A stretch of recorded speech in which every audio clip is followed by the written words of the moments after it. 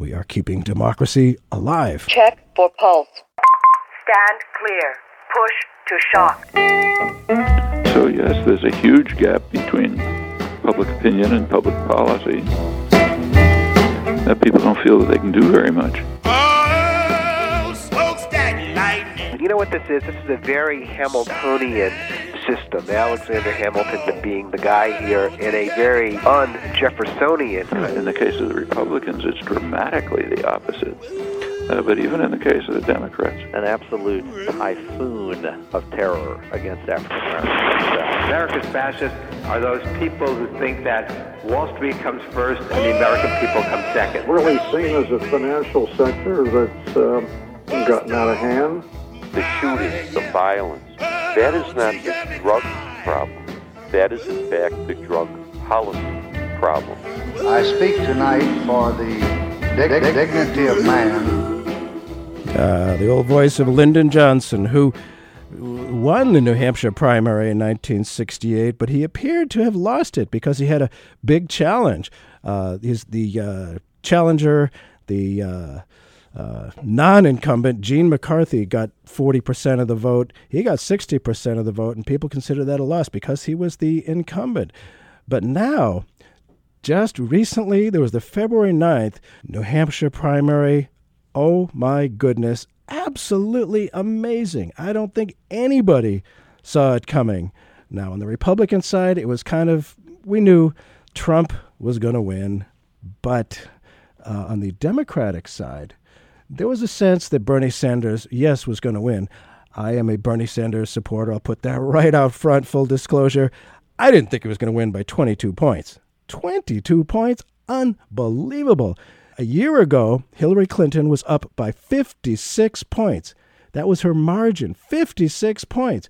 Bernie Sanders was essentially unknown. But along came February 9th, 2016. The words that the pundits all over the networks are saying, it was a crushing defeat, a landslide. She was devastated.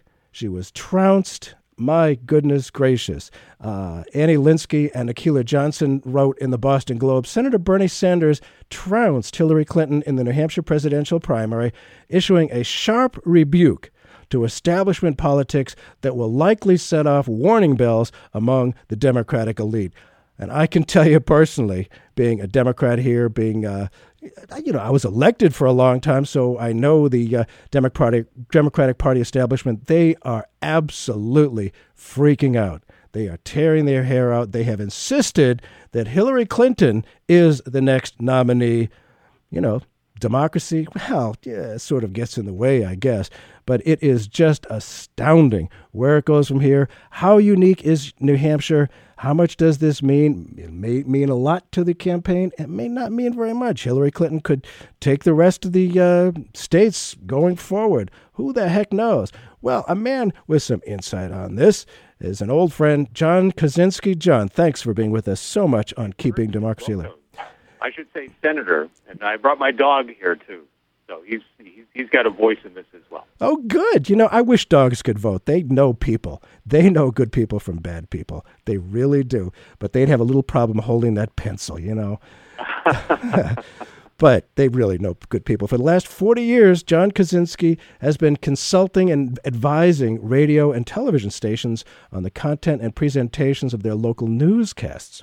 So he knows a little bit about news and how it's presented. He also serves as a coach to radio and television news people and talk hosts. For the last 30 years, he served as an expert witness in cases involving the impact of the anchor people on local news and the success of television stations in the marketplace. Fascinating stuff. So he knows a few things. So one of the pundits looking at the results of the February 9th primary was Mika Brzezinski on that show on MSNBC, the morning show. She said that Hillary Clinton, her problem is, there's the strength of Hillary Clinton and the weakness of, the strength of Bernie Sanders, I should say, and the weakness of Hillary Clinton. She said there is an inconsistent and non-existent message. What do you think about that? How much of a albatross around her neck is this inconsistent and non-existent message? I think it's accurate. And when you look at the success of Donald Trump and the success of Bernie Sanders, and as you were mentioning, Bert, the success of Bernie Sanders in the state of New Hampshire just really blew everybody away. But when you look at it, it is a vote not only for these people, but a vote for ourselves, because we want to feel like winners. And when you're around Trump, when you're around Bernie, you feel like a winner. So this is as much a story about the voters as it is about the candidates, and it also speaks to the message of these candidates. And Bernie and Donald Trump obviously have diametrically opposite messages, right. But when you look at these messages, they are one of winners. We want to be on their side because for those who support Donald Trump, they echo his sentiments, and for those who support Bernie Sanders, obviously they echo his, but it speaks to a bigger problem in the United States where we just don't feel like we have any control. We go back to the 2008 campaign. You and I were on the radio that night together when Barack Obama was elected president of the United States, and we heard words like hope and change, and they're more than words. They hold a great deal of weight again today, and that's what many of us are looking for from any of these candidates, to step forward with some hope, with some change. And the only people that we're hearing it from in a very crude way is Donald Trump. In a very pragmatic way is Bernie Sanders. You really don't hear that message from any of the other candidates, certainly not Hillary Clinton. No. Now, it's interesting, Hillary Clinton, and I know you've met her, when you meet her one-on-one, right. I'm now speaking as the consultant and somebody who coaches people who go before lots of people, look into a television camera lens and communicate with credibility and warmth and believability. When you spend time one-on-one with Hillary Clinton, and that's only happened once, in my experience, very warm, friendly, engaging person. Yes. And in many ways, she has she emulates a lot of the qualities that her husband did on the campaign trail. However, you put Hillary Clinton in front of a lot of people, a microphone or a television camera, and she turns into somebody else.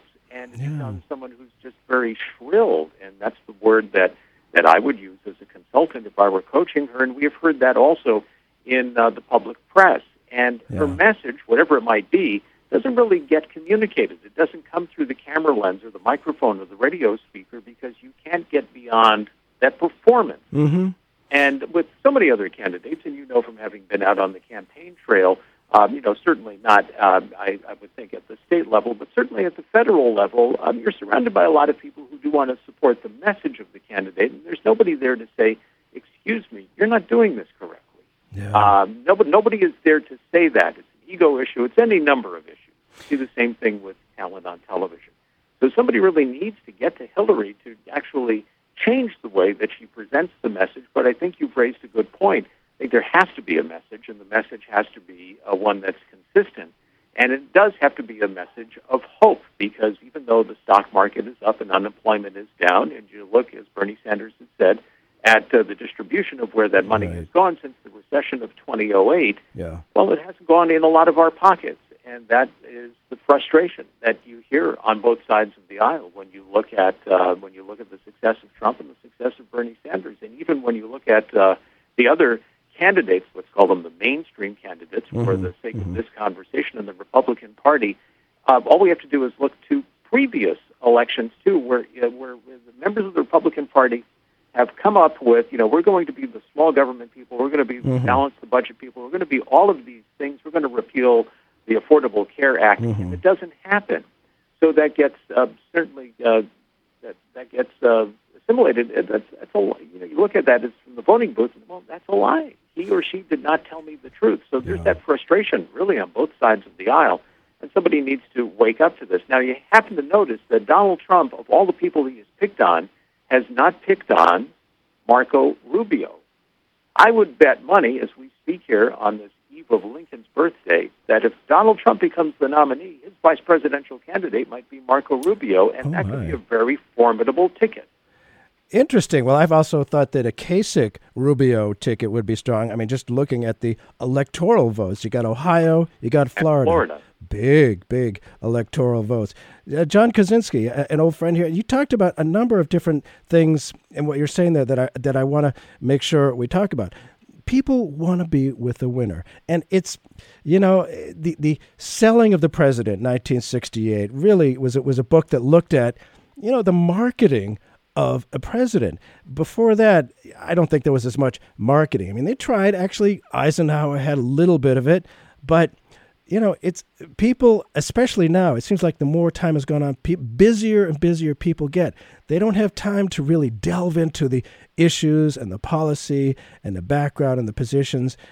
Going with the winner, is kind of a big thing. I mean, I don't really like that, but it does seem to be happening now that people want to be with a winner, and there's some kind of attraction there. And right now, you're right. I mean, at the moment anyway, Trump feels like a winner. He's got the big mo, and same with Bernie Sanders, and certainly working for the millennial.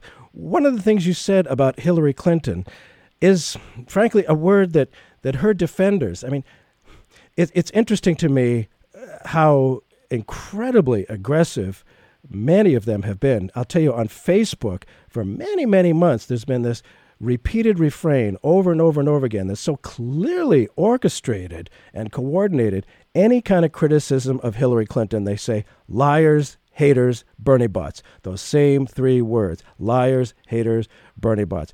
And they often, as you know, John, fall back on the that any criticism is sexist.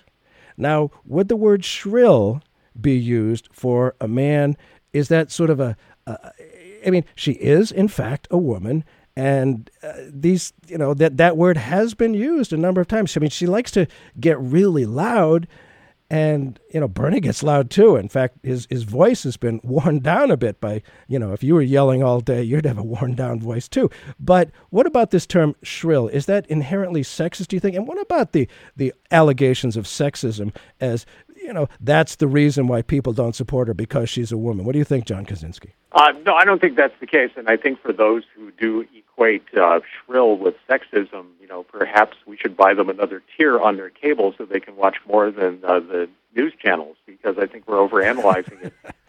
For men, it would be called, whiny, or let's use a word that really is something that can be applied to both sexes. And I see this in working with television stations and talent and doing market research, where we bring in, as the candidates do, focus groups to test messages, to test the look, to test all kinds of things about the people who are in front of us every day. And, of course, with local news, if you watch Channel 9 or if you watch Bill Binney or if you watch one of the television stations from Boston, you're making a vote with your remote every single night. You're doing the same thing in your home every single night. And you want to be with people that you like.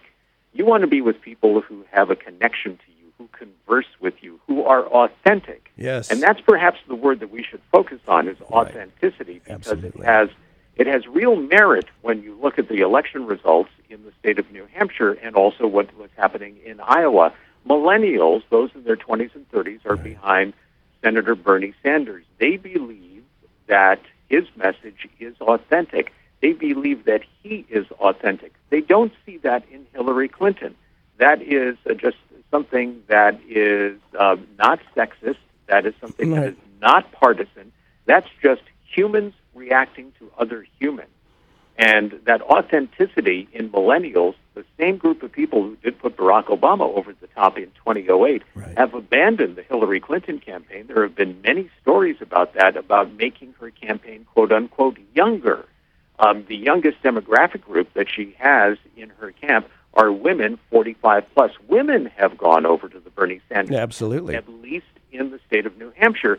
They did also in Iowa. It was a little more of an even matchup in Iowa. We'll see what happens when we move to South Carolina and go into Super Tuesday as well. But what we're talking about, again, is the same decision that we make every single night, with fewer ramifications, obviously, the decision we make with our remote control to choose people that we want in our homes. Interesting. And, many of those same factors that we use in choosing a local newscast are the same things and the same qualities that we are looking at for those running for office. Fascinating. So we're talking here about, your perspective here, your optic on this, I think, is really unique, in that, like, in a way, we're voting with our channel changer. And here we are in the 21st century, and how quick we can do that. And, as we talk about marketing and packaging, it's interesting to me and rather uplifting, I think, that it's still, despite all the packaging and marketing and shaping, authenticity. That is what counts. People still get that through all this, super quick internet, marketing stuff and image making. People get authenticity. That's one of the great things about the New Hampshire primary, the first in the nation primary, is we get to see candidates up close. And you're right about Hillary. I talked to somebody in the Hillary campaign many months ago. They were saying, they want her to do smaller events because she does well there. But you can't. You just can't. I mean, there's 300 million people in America. You got to do big events. And you talked about, she has her firewall up until now had been the female voters. And in New Hampshire, according to New York Times exit polling, 55% of the voters were female.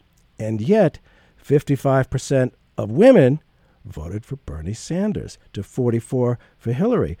Among males, 45% of the voters, 66% of men voted for Bernie Sanders, only 32%. And again, looking at the demographics, the 18 to 29, which is about 20% of voters, 83% went for Bernie Sanders, 83%.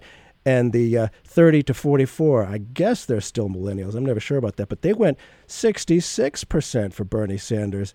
The only group where Hillary excelled was the 65 and older, which is only 17% of the voters. She got 55 to 44. That doesn't really cut it so far. And of course, now, they have said, and the pundits across the country have said, well, look at Iowa and New Hampshire. What color do you see? You see white. Now, moving on, we have Nevada first, where there's quite a few people of color who do plan to vote, union people, and then South Carolina. It seems in South Carolina, my impression, John, is that the white people in South Carolina are Republican, and the people who vote Democrat are very largely African American. And she has had, Bill Clinton was considered a brother for a long time, and he may still be, I don't know. But she's had that pretty much locked up. What's your sense of South Carolina? You've had a great perspective on so many things, John Kaczynski. What do you think? What do you sense from South Carolina? She's had a huge margin there, or Bernie would say huge margin there. What do you see happening there with the African-American votes? Well, from having consulted television stations in the state of South Carolina and having sat at the other end of that wall when we've done focus groups, and when you do a focus group, as the politicians are doing, as local television stations do, to test their talent, to see who's popular, who is warm, friendly, approachable, professional, credible, the demographics of those focus groups are mixed white and black, because that is the demographic of South Carolina. And you know what? At the end of those focus group sessions, regardless of the color of your skin, people are people. It's human nature. We want to relate to somebody we like and we trust. And I've seen that so many times in testing talent who are white, who are black, who are Hispanic, who are other ethnicities. Again, it's just that basic people connecting with other people. And as much science as we throw at this, and politicians are doing that with focus groups and polls and instant analysis and so much stuff, there is that analysis paralysis. And in 2016, it is still about one person voting for another person. It's that human connection, Bernie Sanders has that human connection on a mass stage. Hillary Clinton has that human connection in a very intimate setting. And all you have to do is look at, again, how people react. Again, we're talking about how people react to other people. Go back on YouTube and take a look at the speech that Hillary gave on the evening of the New Hampshire primary, or even in those last campaign appearances where her husband, President Clinton, is on stage. Read his body language. Look at his face. His face is saying, oh, no, she's going to lose this again. So here's a master campaigner, a man who in a room of 50,000 made it feel like you were just with him one-on-one. He connected with her, with you. And and his wife is not doing the same thing. You can read that in the last 48 hours of the campaign in New Hampshire on Bill Clinton's face. Take a look at those YouTube videos.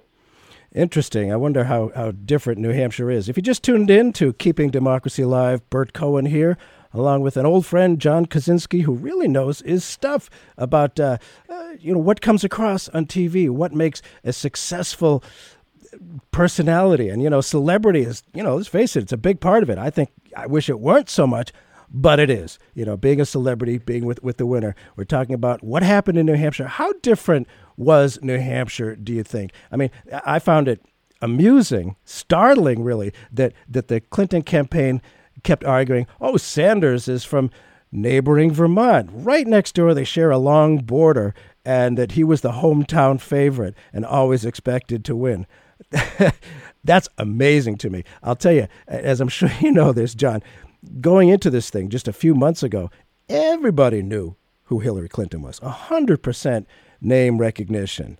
Bernie Sanders, I doubt you had more than 5% of the people of New Hampshire who voted who knew who Bernie Sanders was. That is amazing. But it is largely white, and there are different demographics across the country here. Well, as I say, you were talking before about doing focus groups in South Carolina. Do you think Bernie has? I mean, as long as he comes close there, I think the race really goes strong and really goes on. A woman here in New Hampshire, Stephanie Shaheen, whose mother is U.S. Senator, who Stephanie may be running for governor herself, which is pretty amazing to me. She says at the end of the day, Hillary Clinton will be the nominee for president. It's just a question of how long it takes to get there. And part of that, I've heard, there was a piece on Daily Beast recently saying that Bernie Sanders is poisoning the Democratic Party by not, by running against Hillary Clinton. What do you think, John? Does Democratic infighting threaten to undo the Democratic Party? I'd love to know your sense of this. Well, I think there's an element of truth there. And again, all we have to do is look to history, and history leaves clues, and look at the infighting in 1968. What happened? We had a Republican president. Look again. I mean, there are so many other. Look in 1980 and 1984, and everybody thought Walter Mondale was going to be the guy. Every time that has happened, there have been big Republican wins. Now, what is different this time is the fact that we have this amazing cast of characters, and we really do have to call them characters, from Donald Trump to, and there's a little bit of a character in every one of the Republican candidates so far. Certainly Bernie is a character, and, Hillary Clinton is certainly a character in her right as well. But who would have thought that we would be sitting here today talking about Bernie Sanders, who, as you said, did not have very much name recognition outside of Vermont a year ago, and talking about not only Donald Trump, not so much on name recognition, but that we would have someone who would be the front runner of the GOP, who is actually in the WWE Hall of Fame. And it's like, and that also gives you pause to see, where we have come in the political process here, because when you just look back to the 2012 campaign, and you and I were on the air from the Radisson in Manchester, right. And I remember running into Governor Tim Pawlenty, who was still in the race at that time, the governor of Minnesota, who certainly has worked across party lines to actually turn around a budget, turn around so many things in the state of Minnesota, and seen as a rising star in politics. And we were talking about that debate, and I don't know if you remember the Republican debate that was at Dartmouth, and there was Mitt Romney and John Huntsman, and there was Tim Pawlenty. There were so many people up there, and I remember asking Tim Pawlenty, I said, did we watch a debate, or did we see the President Romney cabinet up there on the stage at Dartmouth? Because they were all pros, and there are pros in politics, and I mean that in the best sense of the term. In terms of people who are committed to public service, who have very successful careers as governors in their own states, in their own businesses, and people who you would want on the national platform. But I don't think. But look how far we've come in a very short amount of time. It just shows you the angst in the country and the anger in the country as well that is being tapped by Donald Trump, and somebody who I suppose if we asked even the most staunch Trump supporters or even the establishment of the GOP to say what is his platform on, right?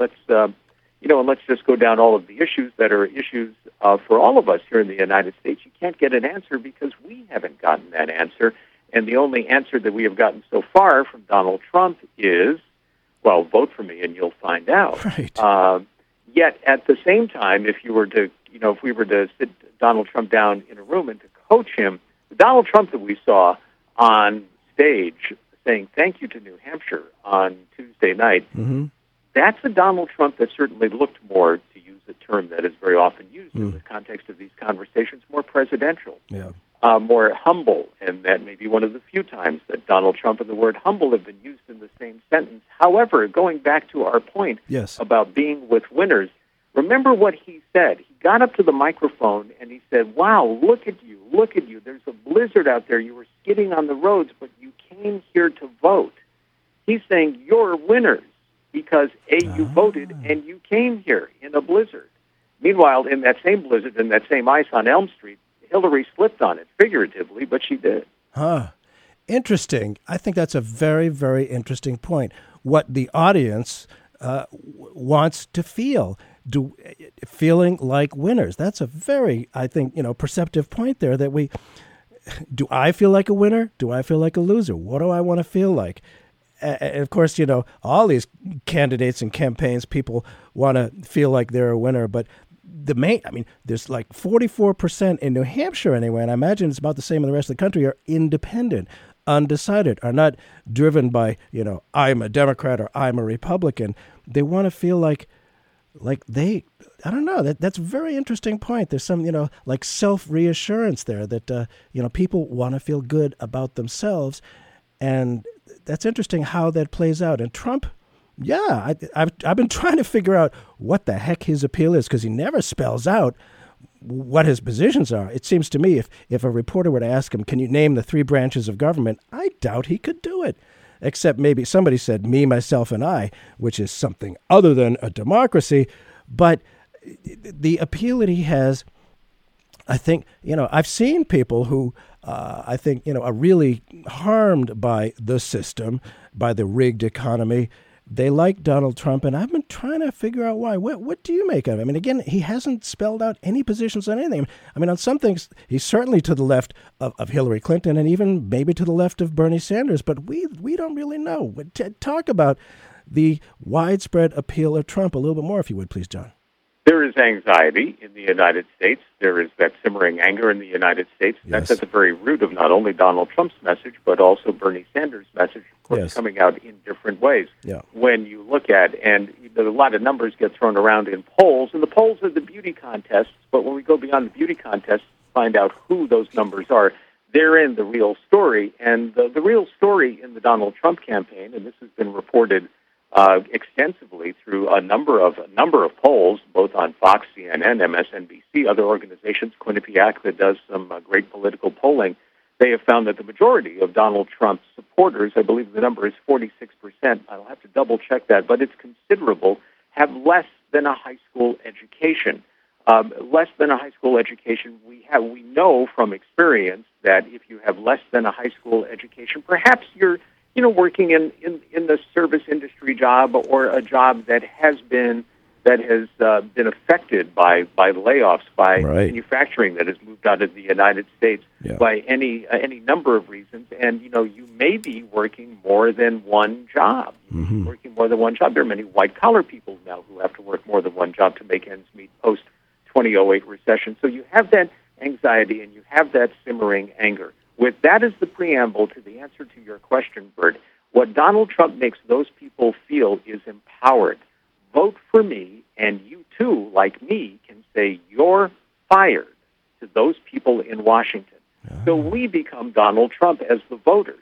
We've been empowered by him. We get to be the host of our own reality show. Unfortunately, it's called the United States of America and Democracy, and it's a pretty heady thing to be playing with, and it's not a reality show. but we get to say, you're fired to all those people in Washington. That's the appeal. Wow, very, very interesting. People like to feel good, and again, positions on the issues. I don't know, doesn't matter all that much. And you brought up what you're talking about here. We haven't really used the word much. Populism. It seems to me, from my reading of American history, there's a long tradition of populism in America, going way back to Shays' Rebellion, when the question was, who's going to pay for the War of Independence? Should it be the people who lent the money to the United States, the creditors, or should they be paid back in full by working people, by farmers and working people? And it was quite a little battle there. And that, I think, is kind of the beginning of populism. Populism has been, it was around with William Jennings Bryan. It was around with Eugene Debs, and certainly with Huey Long. It's long been suppressed, very effectively suppressed, because, well, gee, the people who have the big money and power really don't want a populist government here, one that actually talks about the power of, dare I say, the billionaire class. That's the populist thing. And there's populism on the left and right. And in the 1930s, we saw a nativist, racist populism with Father Coughlin and other leaders on the right. And it seems to me that there is a lot of anger out there, a very legitimate anger, because you ask the average person who does vote, do you think this government is your government? Is it working for you? No, it's working for the top 1%, the people who have the money, and it's largely through campaign contributions. But there's a left and a right. I mean, there's concern that populism can be dangerous, certainly, especially on the right, that, it's those other people who are the bad guys. Those other people are taking our jobs. When Trump talks about building a wall and having Mexico pay for it to keep out the migrants, there's a more than a touch of racism in there. And I just wonder, there is a danger from populism for sure. How do you think? I mean, there's populism on the left and the right. Generally, I think populism has been more right-leaning in the 20th century anyway. But what's your sense about the power of populism now and the anger versus the status quo? If you want the same old, you got Hillary Clinton, you got Jeb Bush. I don't see that really resonating so far. How do you think? Just talk about populism a little bit. Yeah, I think you're right, and we go back to, as I was mentioning, Donald Trump in the WWE Hall of Fame, and is, to use another wrestling term, if you're ever wrestled, there's something called the pincers move, where you just kind of come in on both sides, and that's what's happening here on both sides here, because you've got angry, frustrated residents of the United States of America, citizens who are raising their voice. And those first-time voters, and they may be first-time voters, and they may be minorities, I don't know, we'll find out on Election Day, and it's also when we delve into the numbers going forward, they will come up. That's one side of the pincers movement. They will come out and vote. Also, when you look at the demographics of the Bernie Sanders-Hillary Clinton election, we've got millennials who are behind Bernie and who are also behind Barack Obama. So they're not in Hillary's camp. So there's the other side of the pincers movement. You've got millennials, and you've got angry, frustrated first-time voters coming out of the woodwork for Trump. So if you're a mainstream Republican candidate, that's bad news for you. If you're Hillary Clinton, that's bad news for you. And, we can point it out, and one election does not make a trend, but it's significant in the context of the populist revolt here in the United States. All we have to do is go out to a city in the headlines, Flint, Michigan, with the water crisis, and the Democratic mayor, who was a pretty progressive mayor for his own time, but the water crisis started happening on his watch. He lost re-election in November by only 2,000 votes. However, again, that's the beauty contest. Go inside the actual voting, and they found out that the real demise was 3,000 new voters, predominantly from African-American sections of the city of Flint. Mm-hmm. People who never voted before, who didn't vote in 2008, who didn't vote in 2012 for Barack Obama or any candidate, who didn't vote in previous mayoral elections in the city of Flint. What motivated them, it was the water crisis. They were angry. They were throwing the bums out. So you've got populists and you've got millennials. So they're coming at you from both sides, and Donald Trump is getting the populist vote.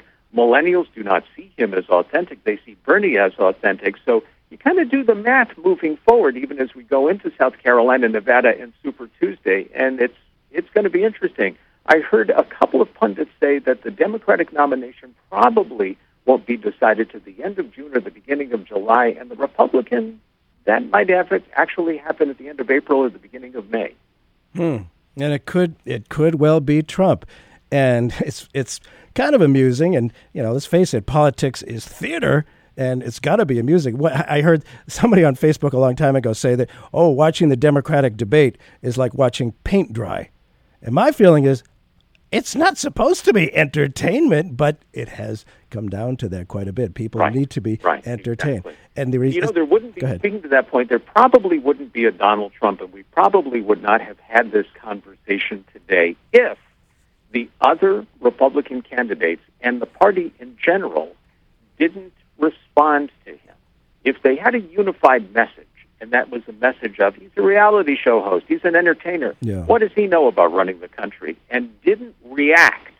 The mistake of the Republicans is they reacted. Look what happens every time a Jeb Bush reacts, or any of the other people that Donald Trump then picks on and zeroes on at Ted Cruz. Look what happens. The party reacted, the other candidates reacted, and they created Donald Trump instead of simply ignoring him. What do you do to a bully? You ignore him. Right. They didn't, and they created it. Yeah, that is, it's a difficult dynamic because I'm sure they saw the media, the mainstream media was just flocking to him because he is very entertaining. And Donald Trump knows they want to sell advertising. That's what they exist for, is to sell advertising. And he is very entertaining. But if they called him, said, look, you're a reality TV show guy, you're entertaining, but what do you know about running the country? I don't know why they didn't do that. I just don't understand why they didn't do that. And you raise another interesting point, and for my brethren in television, and this angers me, is that they've not done their job. One of the problems with local news and why people are turning off local news in so many cities across the United States, and viewership is down in Boston. It remains relatively strong in New Hampshire, courtesy of WMUR and the fine job that they do day in and day out, and their commitment to news in the state of New Hampshire. But generally, the viewership in local news is down, and that is because people feel that they're not doing their job. They're not being advocates for me as a viewer. They're not empowering me with information. They're not giving me solutions. Goes back to hope and solutions. Give me some solutions to the problems in my life. My difficulty, and I work with a lot of news teams and reporters and coach them, is what I call point-and-shoot news. It's very easy to go out and point a camera at some police tape, talk to the policeman on the scene of the crime or the murder or the mayhem, whatever it might be. More police tape, here I am at the scene, see you, goodbye. That takes absolutely no thinking. But to find out, is that an epidemic of crime in that neighborhood? What is happening? What is being done? That is reporting. Same thing with Donald Trump. It's point and shoot. You know you're going to get great stuff. It might get you, quote unquote, ratings, and we really don't know about that because his shows on NBC were not what he purported them to be in terms of their ratings. They were not as highly rated as he says them to be. But he's bombastic in everything that he talks about, and we understand that's part of the character there. But if again, television news and journalists are complicit as the Republican candidates for giving as much attention to Donald Trump as they did without challenging him. Very often when I work with reporters, I'm saying, you can ask the mayor, you can ask the senator, you can ask whoever is, whatever the official is in charge, that question a second time. It's not being impolite to say, excuse me, you didn't answer my question. I said, you're the advocate for the viewer, so ask it again. And generally speaking, and even at the network level, in these interviews with the major network anchor people who are good journalists in their own right, they let Donald Trump get away with murder. They don't ask the follow-up question. They don't say, excuse me, you didn't answer that, or run that by me one more time. Do you really believe what you're saying about? They don't do that. They're not doing their job and are as complicit in the success of these candidates as anybody else. Interesting. I have wondered. I've of course noticed that in recent times, and I still have to get to see the movie Spotlight, where the people did their jobs. The reporters were actually investigative reporters, and that certainly happened with Watergate. You don't see very much of that anymore, and I've wondered, how much of this is advertiser driven? Do the news producers, do they want to tamp down stories that might upset their advertisers?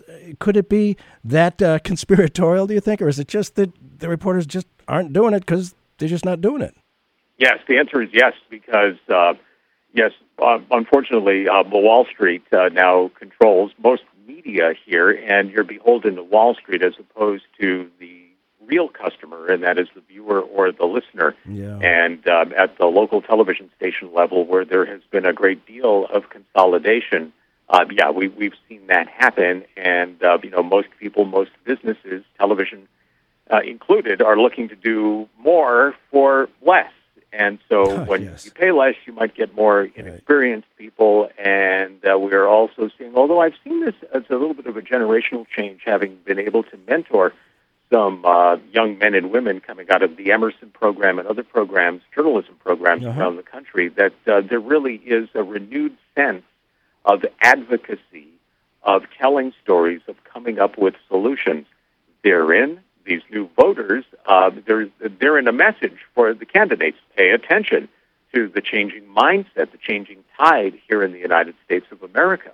Millennials on the Democratic side, and of course, the populist vote over on the Republican side. And I think that's what we're going to see in the election in 2016, which is populist versus millennial.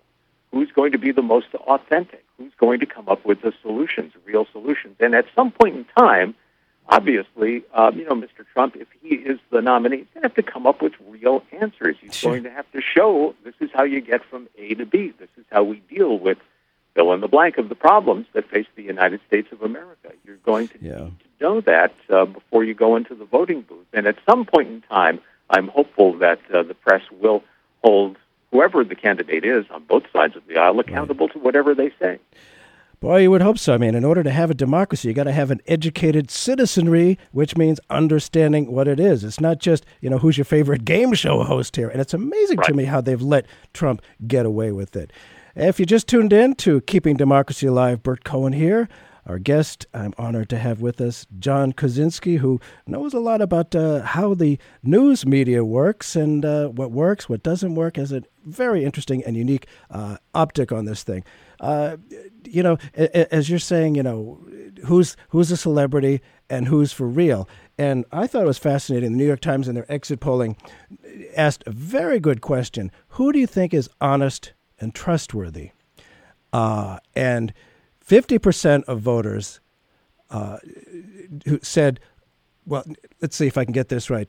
50% of the voters by 95% said only Sanders is trustworthy. So that half of the voters said, we think Sanders is trustworthy by 95% and 3% for Hillary. 39% of voters, when asked about both of them, 73 said Clinton and 26 for Bernie. What about this trustworthiness? And, people who are on the Hillary team have been slamming the Bernie supporters. I mean, there's really been a war from the Democratic Party establishment on what I think is their strongest candidate, which amazes me. But that issue of trust, they say, you shouldn't bring that up, the issue of trust. How important is trust? And especially in this media age where people, really get like almost one-on-one with the TV and with the social media. We don't get to meet the people. New Hampshire we do, but we don't get to meet them that much. But trustworthiness, how important is that? Conveying that, you can trust me. Critical. It's critical. It is a question that, we ask of people in focus groups that they're asking right now. There's a focus group going on right now as we have this conversation, someplace in the United States of America, run by some candidate running for the presidency of the United States, asking these very questions, because that's what it boils down to. Do you trust someone else? You think of the people that you trust with things that are important to your life, Bert. It's a very It's a finite list of qualities, and it's a finite list of people, and it may only be one or two people. The same thing applies when you're choosing an anchor person on television or a presidential candidate. It's the same very things. I mean, look, we all have, as humans, again, it's human nature. We've all got the same taste receptors. We've got it for sweet and sour and salt and bitter and everything. Now, moral foundations work the same way. And when you look at Donald Trump supporters, they may look at morality differently than a Ted Cruz supporter or a Bernie Sanders supporter, but it all comes down to, do we feel compassion for people who are vulnerable and suffering? Is there some fairness there? Where's the fairness? Are people getting what they deserve? And I'm sure the Trump supporters are voting for him because he's going to give the people what they deserve, be they immigrants, be they ISIS, be they the people who are sitting on Capitol Hill right now. And then there are other issues of loyalty and authority and all of these other things, the gravitas that we were talking about. And it also boils down to this question, and it's a question that I have asked running focus groups for the last 40 years, and it's this basic, even in 2016. Would you invite the guy, would you invite the woman over to your house for a beer? Right. Would you want him to sit in your kitchen and talk to you? And, I may be oversimplifying it, but that's really what we're doing when we go in the voting booth. Are we going to vote for somebody that we want to have over at our house, and then we put on that finite list of those that we trust with our future, with our finances, with our kids' lives? That's what it boils down to. Wow, that is very, very interesting. And, you talked earlier about a beauty contest. I don't think Bernie Sanders would ever win a beauty contest, but he's for real. He's honest. He's genuine. And it's fascinating to me how George W. Bush won election largely. He beat Gore. He beat Kerry. Well, I don't know if he really beat Gore, but anyway, he became president. And people said, yeah, I could have a beer with this guy. Right. Fascinating how positions on issues. I mean, to me, I wish people did vote on positions on issue. But is the guy or woman likable? Would I want him or her to come over my house and have... Bush 43 was a tremendous retail politician. If Bush 43, while that people are saying, and I know Jeb is bringing him out now to campaign, but there is genius in that. While everybody is saying, well, look what he did to the economy, look what he did, he's the worst president of all time. Just take that aside because, yes, that's a part of the narrative that's going to be in there. But Bush 43 is a tremendous retail politician. Ask anybody in New Hampshire.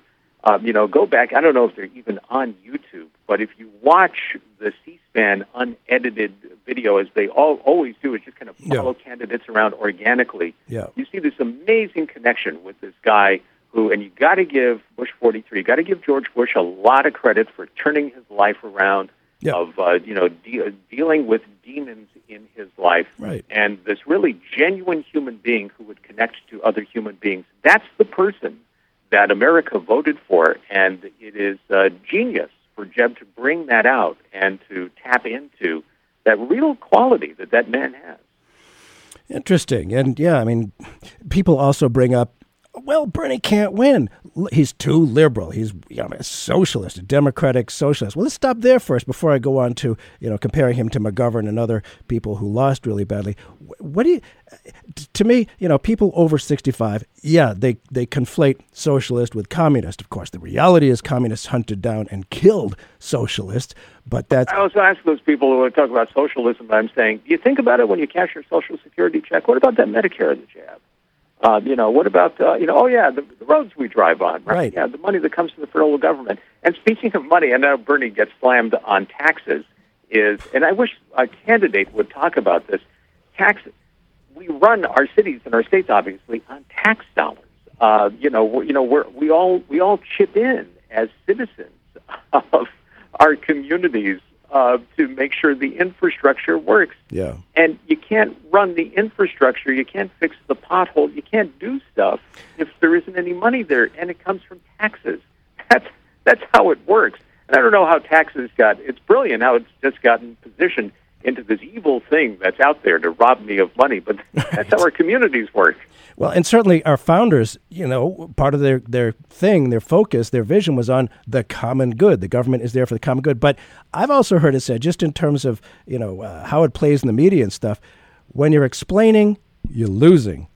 People don't understand what socialism is, democratic socialism, which is far different from non-democratic socialism.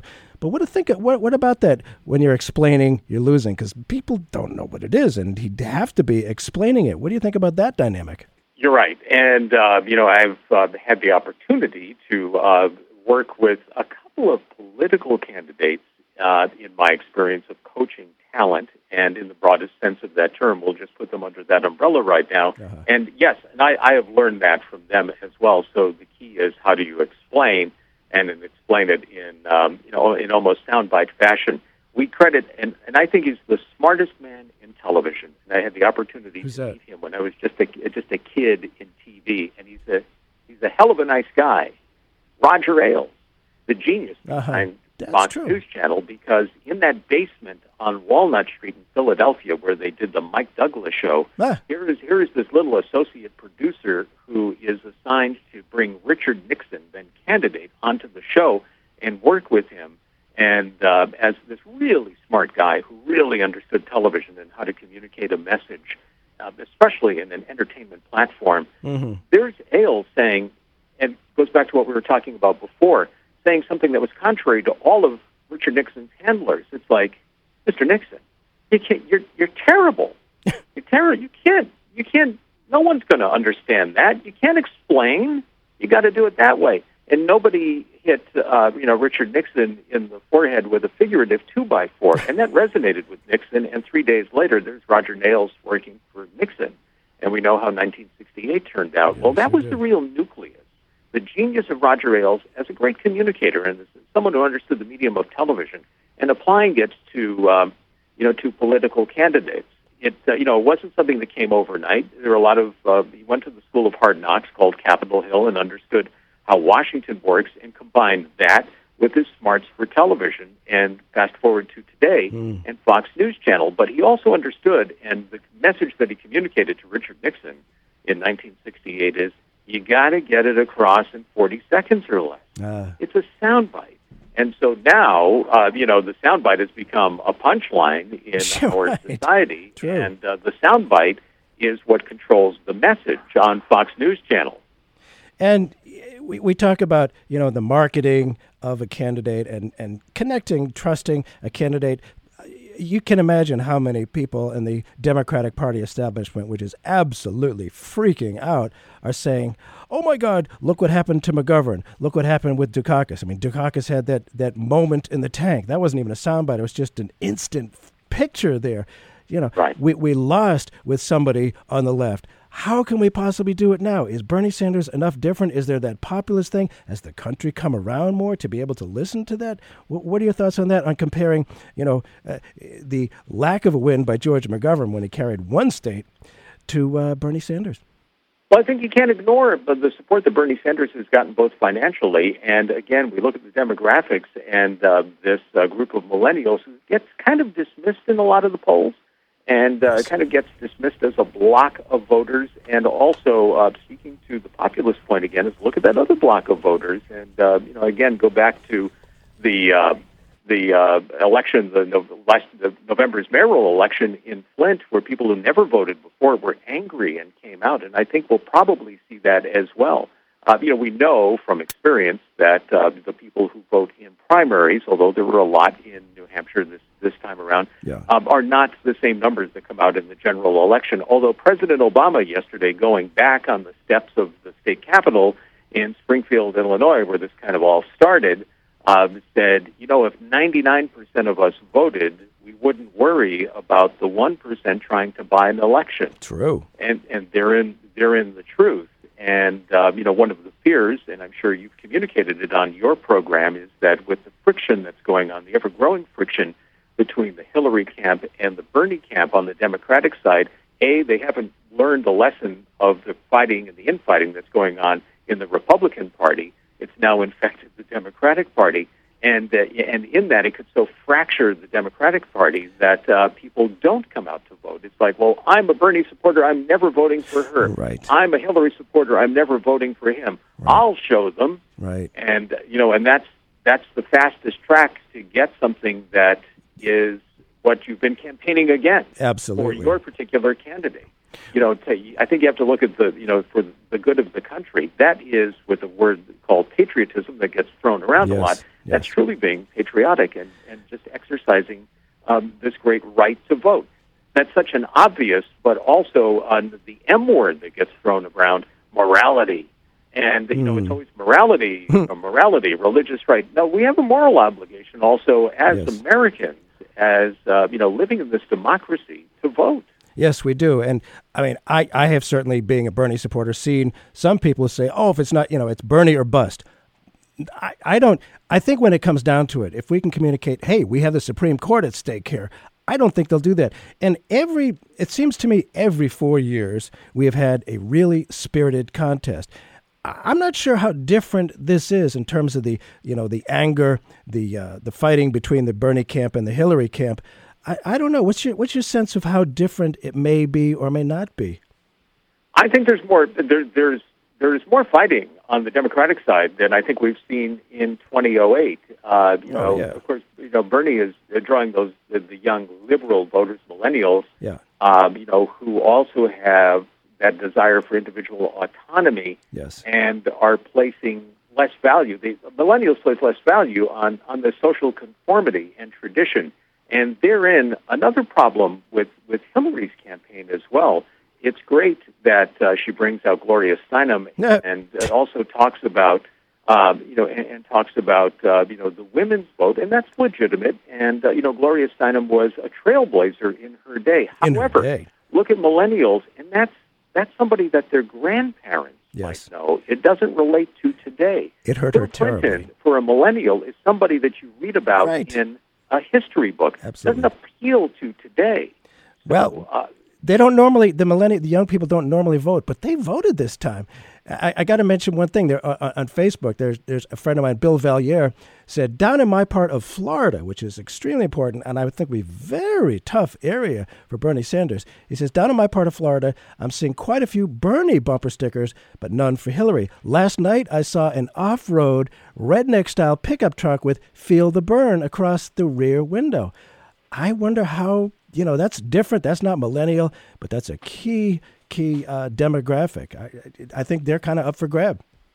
Definitely, and I think what you have to do is, and the reason that you're seeing those Bernie bumper stickers on automobiles where you might not expect to see Bernie bumper sticker in places where you might not expect to see it, is this Reagan coalition on the Republican side has been fractured. Name me a candidate who has brought together the conservatives, the libertarians, and the foreign policy hawks. They're not out there. Big boulevard that a Kasich or even a Bush could fill and go right to the top. Yeah, it's so interesting. It's a very exciting year. I hope we can talk again between now and November. John Kaczynski, thank you so much for your unique angle and wisdom, sharing it here on Keeping Democracy Alive. That's what we're trying to do, keep democracy alive. Thank you so much. Thank you, Senator. Bit of a surprise in New Hampshire. Thanks for listening.